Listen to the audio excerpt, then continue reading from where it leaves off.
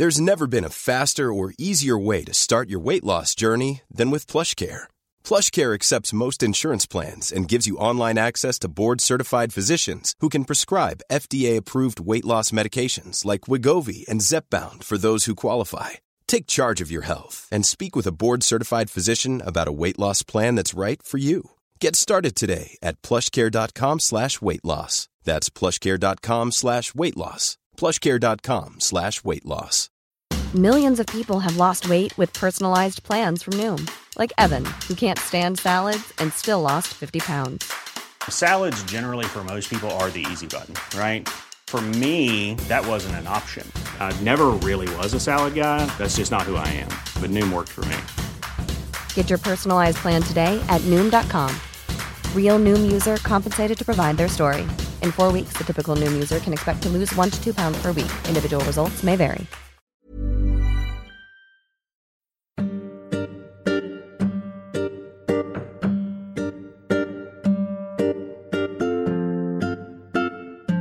Welcome to the Progressive Britain podcast. This is a special extra episode, a live recording of the first in our series of In Conversation events. This one features Progress Chair Alison McGovern talking to former Shadow Foreign Secretary and current Chair of the Brexit Select Committee, Hilary Benn, about Brexit, of course, Doc Martens' boots, and how he wrote that speech. If you're interested in coming to an event like this in future, do visit prog.rs/events.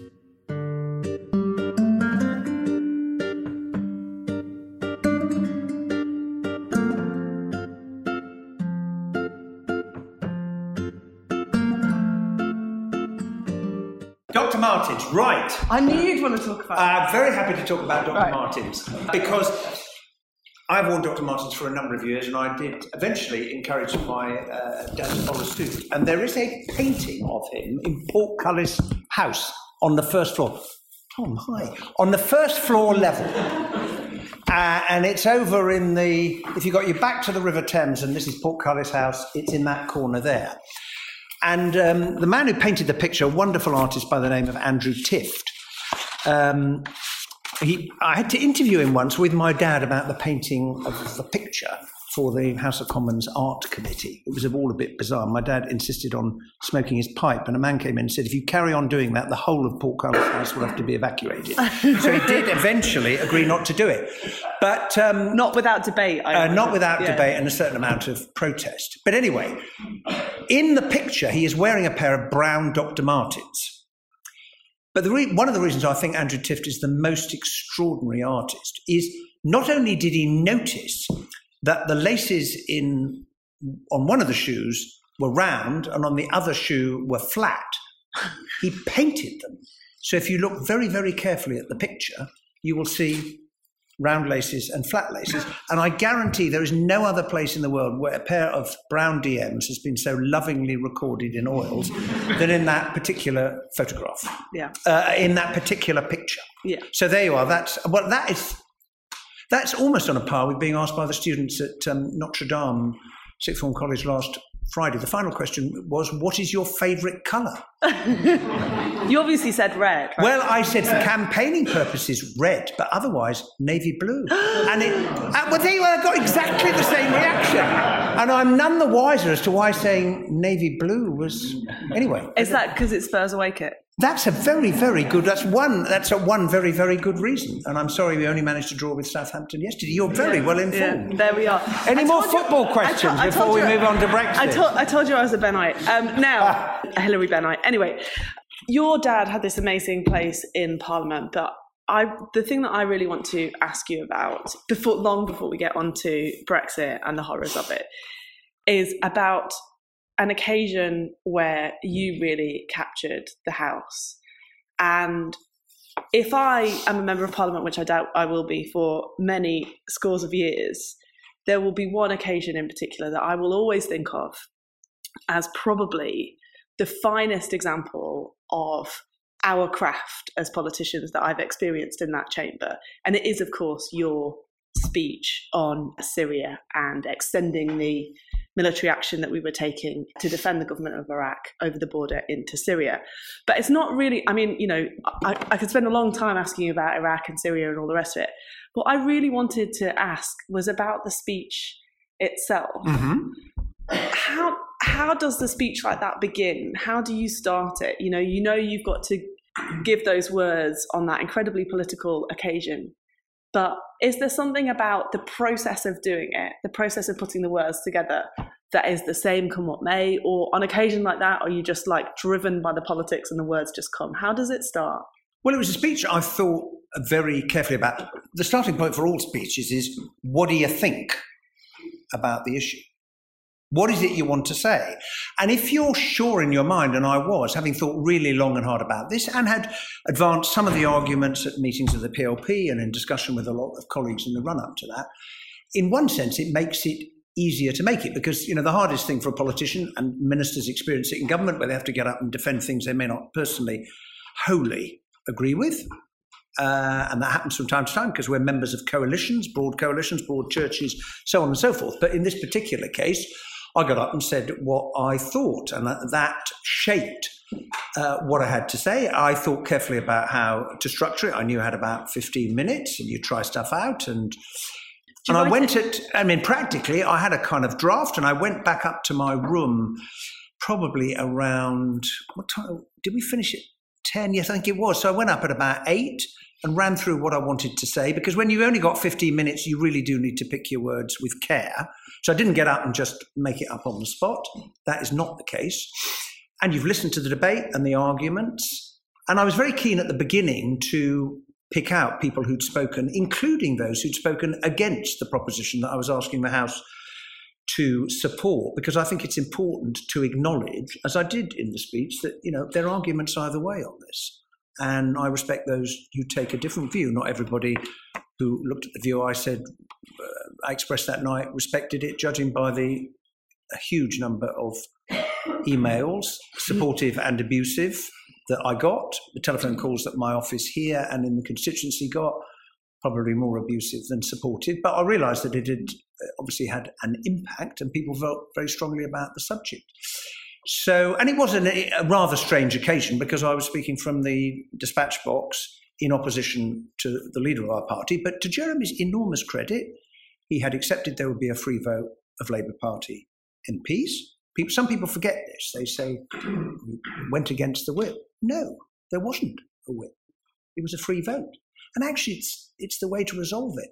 And I remember saying, the other thing I just mentioned is, when I met my team, because I was the Shadow Foreign Secretary at the time, and we had our team meeting, I said, look, I just want to say this about tomorrow. I don't want you to vote in the way that you know that I'm going to vote, just because you feel you ought to do so, because you're part of my team. I want you to vote in the way that you think is right, in the same way that I am going to do. And I think that is important, because we need to respect people who take a different view. And I think there's a broader lesson there for our party, because we have our differences and so on and so forth. But the fact that the Labour Party is a very broad church, always has been, and I hope always will be, is a fantastic strength. And respecting one another and not abusing one another is my kind of politics. Yeah. And it does start the speech. It starts with an incredible amount of decency, because the speech itself responds to David Cameron's less than generous words about Jeremy Corbyn. So that decency really does, I think, shine. Well, I was very cross about that, because, to go to the Tory 1922 committee and say, don't let the terrorist sympathisers win tomorrow or the day after, was a pretty outrageous thing to do. And David Cameron's speech was completely hamstrung because he refused to do the decent thing, which was to apologise to Jeremy for what he'd said, which is why I got up and said what I said about Jeremy at the start of my speech. Now, just to turn to the issue itself, not particularly about Syria or Iraq, there is a particular part of the speech which, as I say, if I'm in this place for a very long time indeed, will always stay with me. And it goes to, I think, a principle that a lot of us are wrestling with at the moment about being a progressive in the world and internationalism. And if you will bear with me, Hilary, I'm just going to read it out with your permission, if that's allowed. Well, I can't stop you, so. Of course. No, you can't. So you said, I hope the House will bear with me. And I have nothing like your powers of projection, but you said, I hope the House will bear with me if I direct my closing remarks to my Labour friends and colleagues. as a party, we have always been defined by our internationalism. We believe we have a responsibility one to another. We never have, and we never should, walk by on the other side. And then you go on to say, what we know about fascists is that they need to be defeated. It's why, as we have heard tonight, socialists, trade unionists, and others joined the International Brigade in the 1930s to fight against Franco. And you're drawing on a particular part of our history and our tradition. And we sit here at a time when responsibility to protect seems now like a distant dream. We have a refugee crisis in Europe that is frankly more troubling to most of our partners than Brexit is. And we've got a disaster in the way that the Rohingya have been treated that is yet again an example of where the world will think of the opportunities where it might have acted sooner. Do you think that those ideas of progressive internationalism are gone? I mean, are we stuck in this do nothing, can't do anything world now?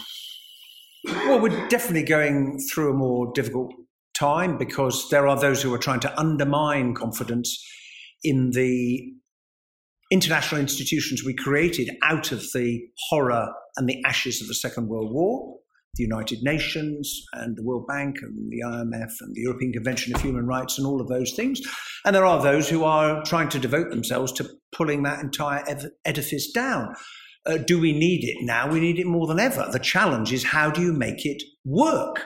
Because if someone on the receiving end of Daesh's genocide, attempted genocide of the Yazidis, was clutching a copy of the Universal Declaration of Human Rights, they might say, these are fantastic words, these are terrific principles.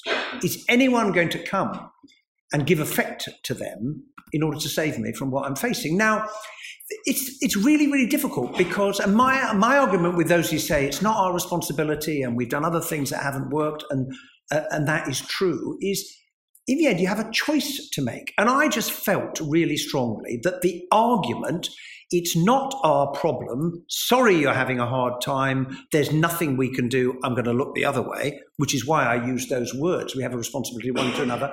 Where you can help, or to use the words from the very end of my speech, do our bit, then I think we have a moral responsibility to do so.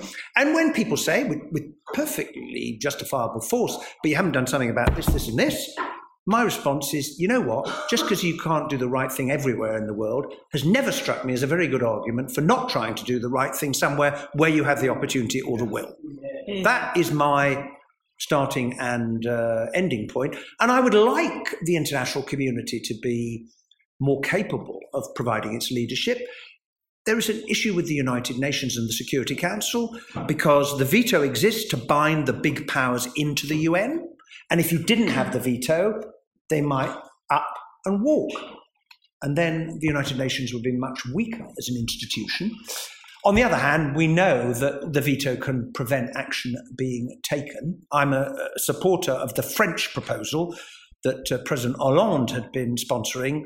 I met Hubert Védrine, the former French foreign minister, and their proposal was, in the case of genocide, war crimes, crimes against humanity, they were arguing that the permanent members of the Security Council should volunteer not to use the veto in those circumstances. Now, it's complex because who's going to define whether it is a crime against humanity, a war crime, or genocide on the one hand? But in this particular case, the UN had passed a resolution calling on us to do things.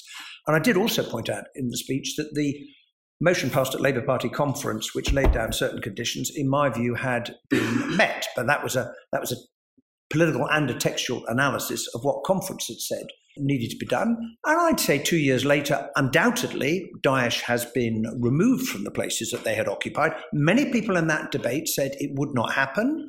It couldn't be done. And of course, it was a combination of those who were contributing from the air. And you can't bring peace from the air, but you can help to defeat fascists in those circumstances. But it was the forces on the ground that made it possible in a terribly bloody, difficult conflict. And I respect those who, from a point of view of principle, say, you know, I don't believe in violence as a way of solving the world problems. But I think if someone is coming at you with a knife to remove your head from your body because you're a humanitarian worker, or rape you because you're a Yazidi, or cut your head off because you won't bow the knee to them, in the end, you face a pretty practical question. If it's you, what are you going to do?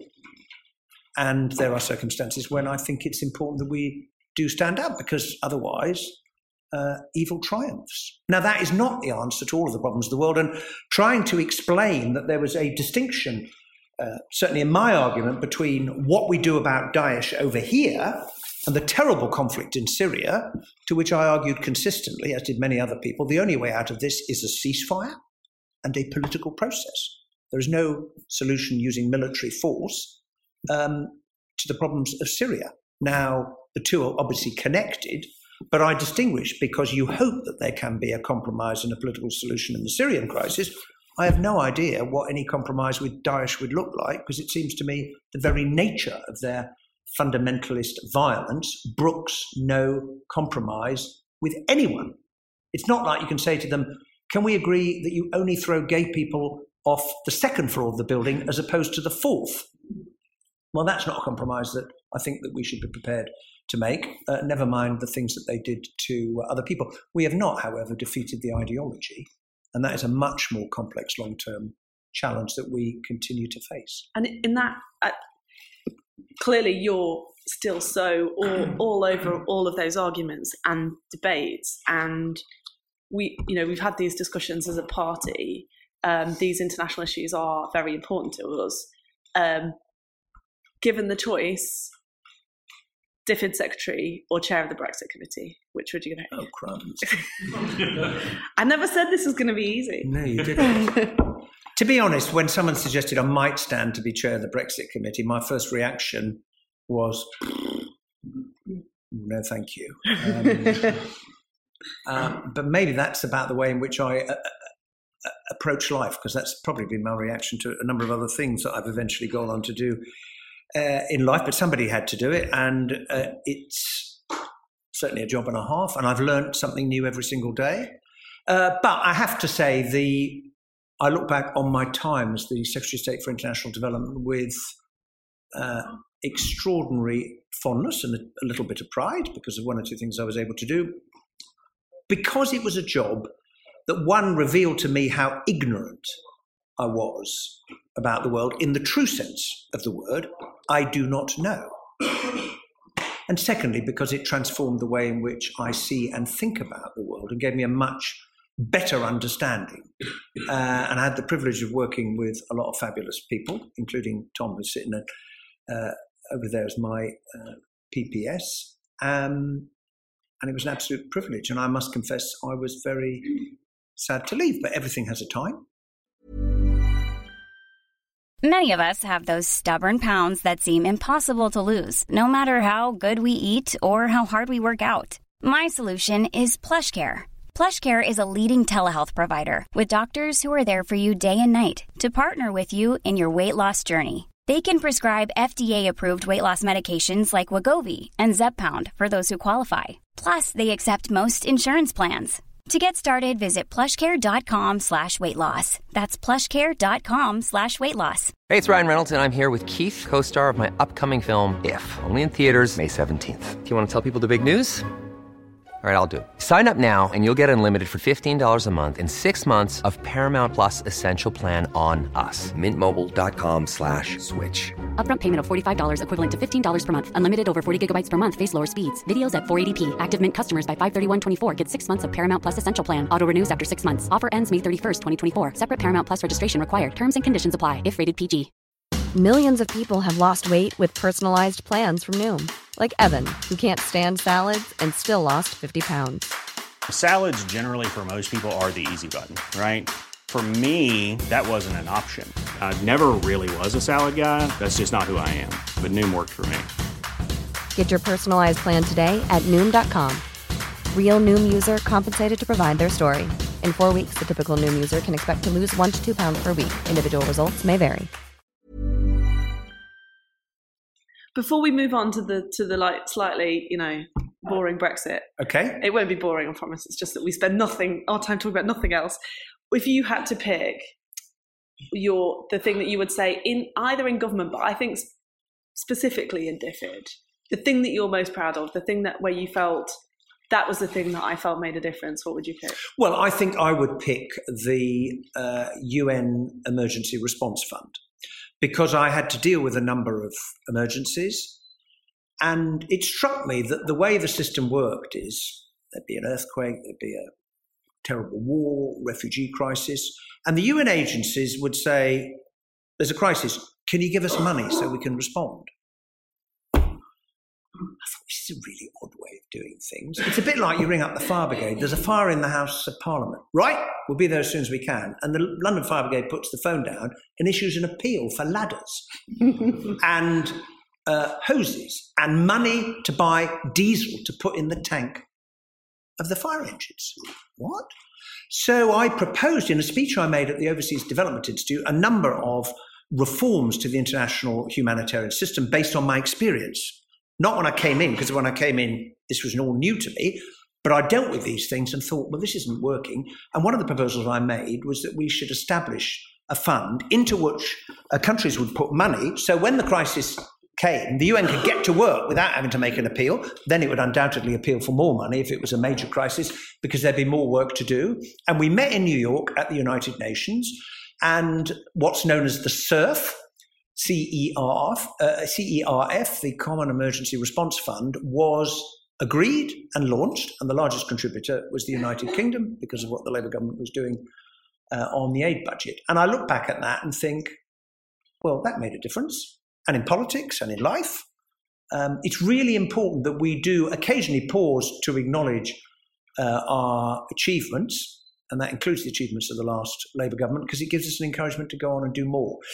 And thank you very much. Yeah. And you didn't ask me this question, but I'm very proud that I happened to be sitting in the seat at the time that enabled me to create the South Downs National Park, because it's not often you get the chance to preserve forever a beautiful place. And the history of this, as I'm sure many of you know, was that in 1947, a man called Arthur Hobhouse drew up a list of the beautiful places in England that he thought should be preserved for posterity.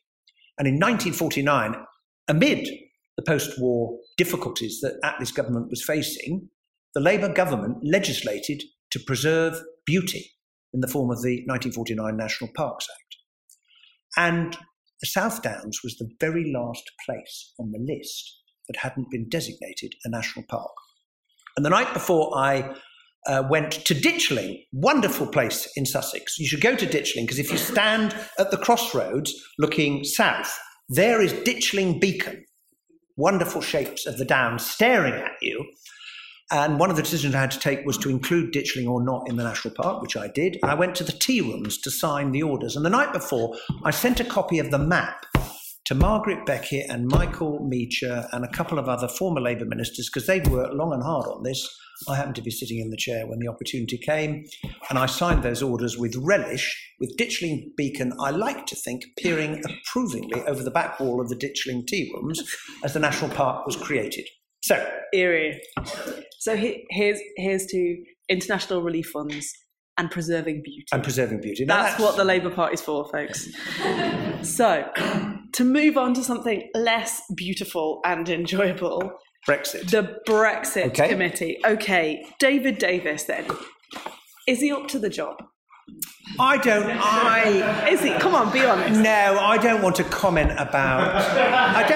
I don't want to comment about an individual. I think the government, by its behaviour thus far, is not demonstrating that it's up to the job. We are 19 months since the referendum. There are 9 months to go until the negotiation is meant to end. The government has not yet revealed to us what a deep, special, bespoke partnership means. Every European representative I meet, they all say, well, when are you going to tell us what you want? When? And we won't start negotiating this new deep and special bespoke relationship until March. And while the government is divided, well, why has this happened? Because the government is divided. We read in the papers, the Cabinet Subcommittee has 2 more meetings yet to go while they try and reconcile these completely different views about what our future relationship should be like. And all the time, tick-tock, tick-tock, the one thing that isn't divided is the clock, because it's running down. Do you think it's reconcilable? Do you think there's... Well, they have to make choices, Alison. That's what they've got to do. And thus far, they've given the impression we can have all the good things that we like. We're going to get a wonderful, all-singing Canada plus, whatever Canada plus is. Michel Barnier, when we met us, said, no, you're going to get a Canada Dry deal. Do they still make Canada Dry? Does anyone know? Do they? Somebody. Is it gin? Well, no, I think, wasn't it something I'm a teetotaler, so what do I know? But wasn't it something you poured into? Is that what it was? There we are. Right, okay. Excellent. Right, well, there we are. It was, so Michel Barnier's jokes are a bit old hat, is what we're saying. Well, there you are. We're all products of our age, and most people below a certain age would look at you and say, what is that man talking about? What is a Canada Dry? But a what? Yeah. We'll Google it, yeah. Oh, we'll Google it. Well, that is entirely true. The argument that I would make now is this. There are choices that you have made. You've set red lines. There are choices still to be made. The thing about life is that choices have consequences. And as the Select Committee said in its report before Christmas, we find it very, very hard to see how you can reconcile, on the one hand, the government's choice to leave the customs union and the single market, and on the other hand, with ensuring that the border we went to visit in Armagh on the 7th of December as the Select Committee, you've never seen so many MPs being photographed staring at a piece of tarmac. But it was a highly symbolic piece of tarmac. The only reason you knew the border was there, apart from the sign, was that the yellow line comes up on the Irish side and then the white line comes on the Northern Ireland side. And we were told as we stood there, the cars and the lorries and the people went boom, boom, boom. It was quite a dangerous road to cross. 30 years ago, there were watchtowers, there were police posts, there were army posts, there were checkpoints. That is what was happening in Northern Ireland. And the whole point of going there was to see there's nothing there now. That is exactly how we want to keep it. Now you've got a choice. Now they may have drafted the way around this problem by saying the fallback on the fallback will be full alignment if we can't do it by other means. But what does full alignment mean? Because if you want a border that has no checks, no infrastructure, then that means you're going to have to choose certain policies to achieve it, unless it can be miraculously happen on the border between Northern Ireland and the Republic, which it won't. And the Brexiteers who say, well, we'll never put checks and tariffs on the border. Well, you might argue that, but believe you me, the Republic will have to do so, because that's the entry to the 27 member states. And if you have no checks on that border, then the goods that come across can go to Greece and Slovakia, Germany and France. So it's an example of the government's unwillingness thus far to face the consequences of the choices it has made. And I tell you, the really thing that happened over the weekend is the speech by Carolyn Fairbairn of the CBI.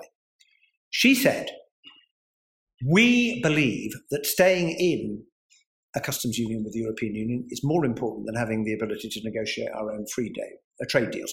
I've been arguing that as a backbencher for some time now, but I thought that was significant, and we ought to rally to that cause. Single market is a bit more complicated in Labour politics because of free movement, but on the single market, on the customs union, in my view, there is no argument at all. And I look forward to the day where unequivocally the party says as its official position, I'm in favour of staying in a customs union.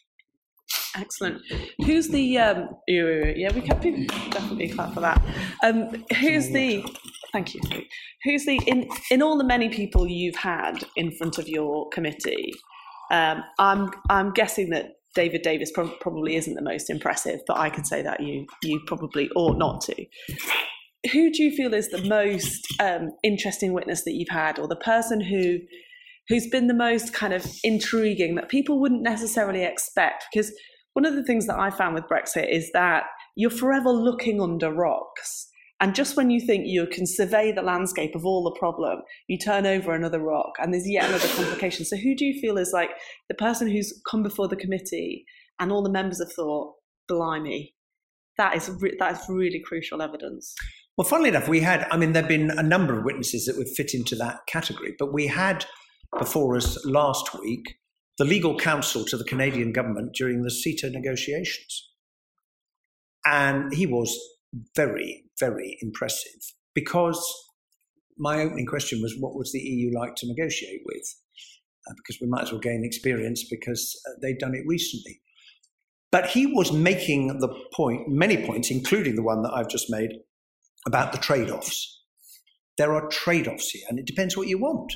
And if you watched President Macron's terrific interview on the Andrew Marr programme yesterday, he said, look, if you want to continue to have access and you're going to abide by our rules, well, that's fine.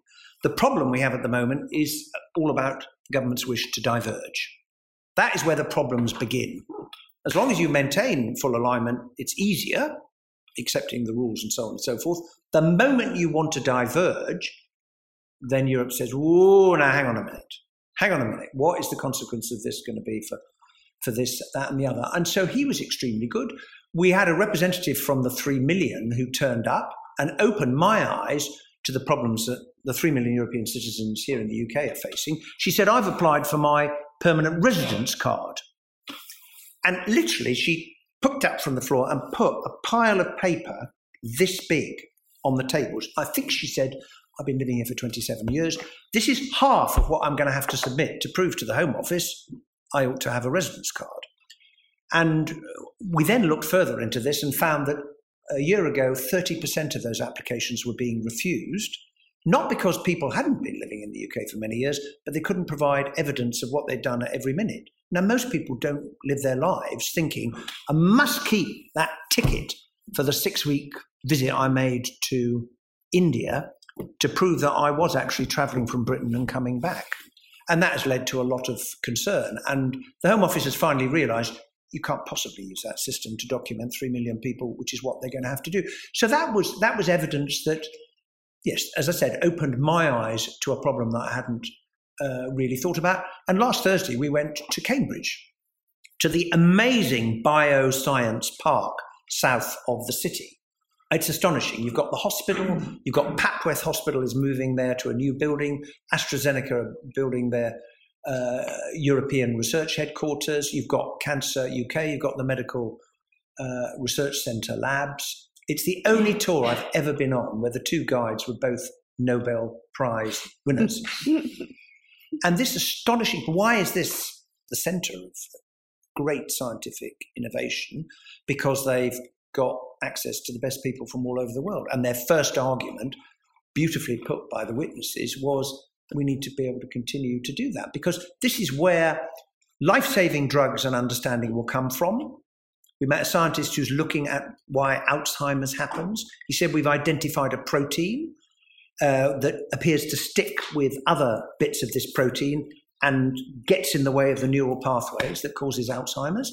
We're trying to understand why it does that. What can we do to stop it doing that? This is the future. Or cancers, you no longer talk about breast cancer because there's lots of different types. Because as we could see further down with DNA, genome sequencing, all of that stuff, this is where the knowledge of the future is going to help to treat diseases that we can't effectively treat at the moment and create life-saving drugs.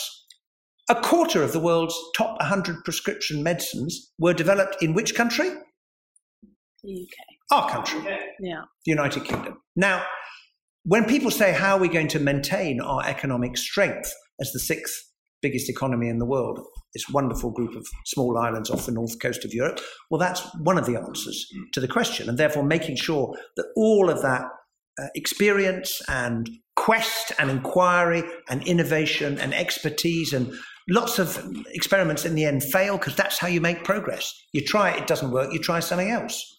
That's certainly the story of progress at the moment. Little politics joke for you there. I'm gonna pause there on Brexit, but when we take questions from the floor, I'm sure people will have Brexit related questions. But when the last person I did In Conversation with was at Progress Political Weekend last year, and it was Harriet Harman. Okay. And I gave her a series of quick fire questions. Oh no. But I'm not going to do that this evening because I feel like I've already been fairly mean. I did ask her who her favourite was, Gordon Brown or Tony Blair.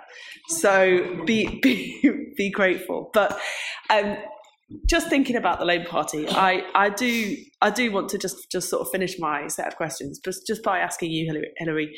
You know, I mean, I hesitate. You're obviously not old, but you've been around quite a while.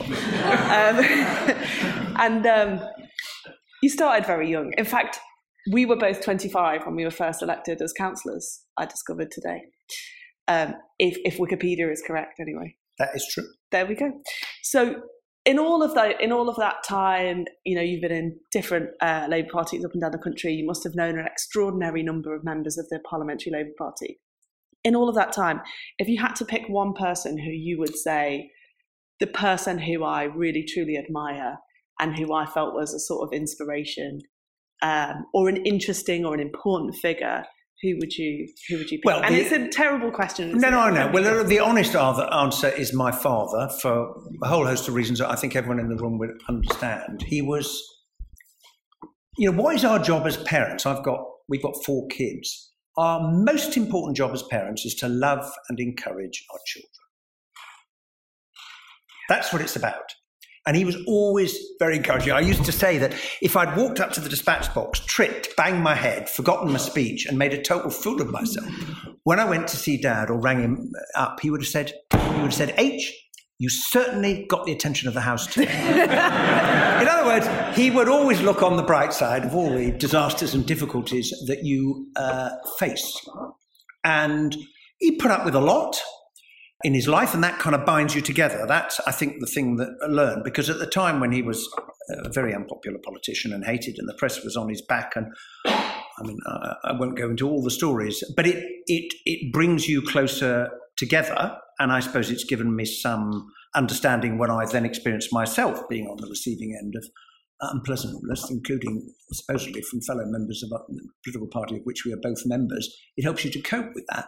But I think I would say Clem Attlee. Now, when I was 11, and this shows how old I am, my father took me to the Royal Albert Hall, where the Labour Party was having a big political rally in the wake of Kevin McNamara's success in the Hull North by-election of 1966, which many of you in the room will remember, because it led Wilson, I think, to decide, I'm going to go to the country and try and get a bigger majority. And my dad said, Hilary, come with me, before it started. And he took me up to this very frail old man who was standing there. And he said, Hilary, this is Earl Attlee. And I met him when I was 11 years of age. And I have on my wall in my office upstairs, I have a very large replica of the postage stamp that the Royal Mail issued last year, the year before, on Prime Ministers. I've got one of Clem Attlee and one of Harold Wilson.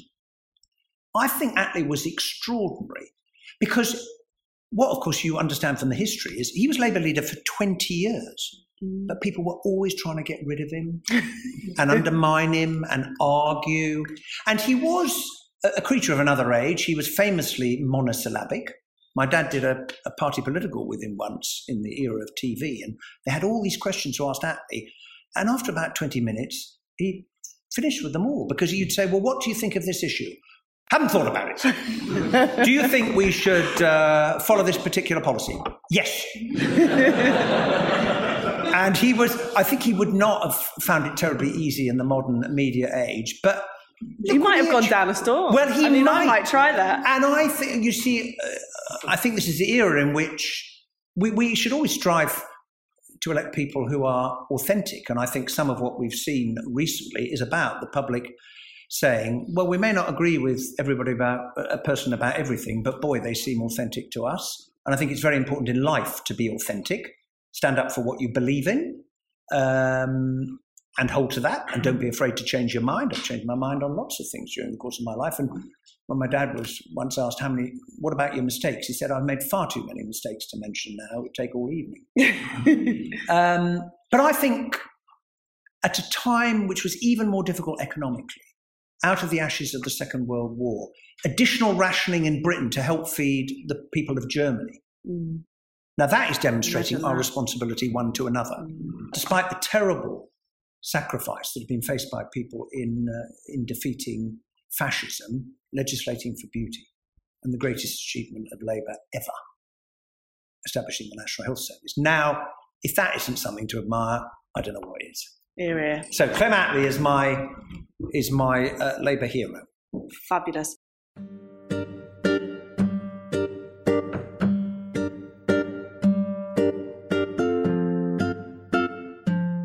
Thank you for listening to this special episode of the Progressive Britain podcast. If you have any feedback, please do let us know by emailing us at office@progressonline.org.uk or by leaving a review on iTunes. The music was When in the West by Blue Dot Sessions, and as always, this podcast was produced by the brilliant Caroline Crampton.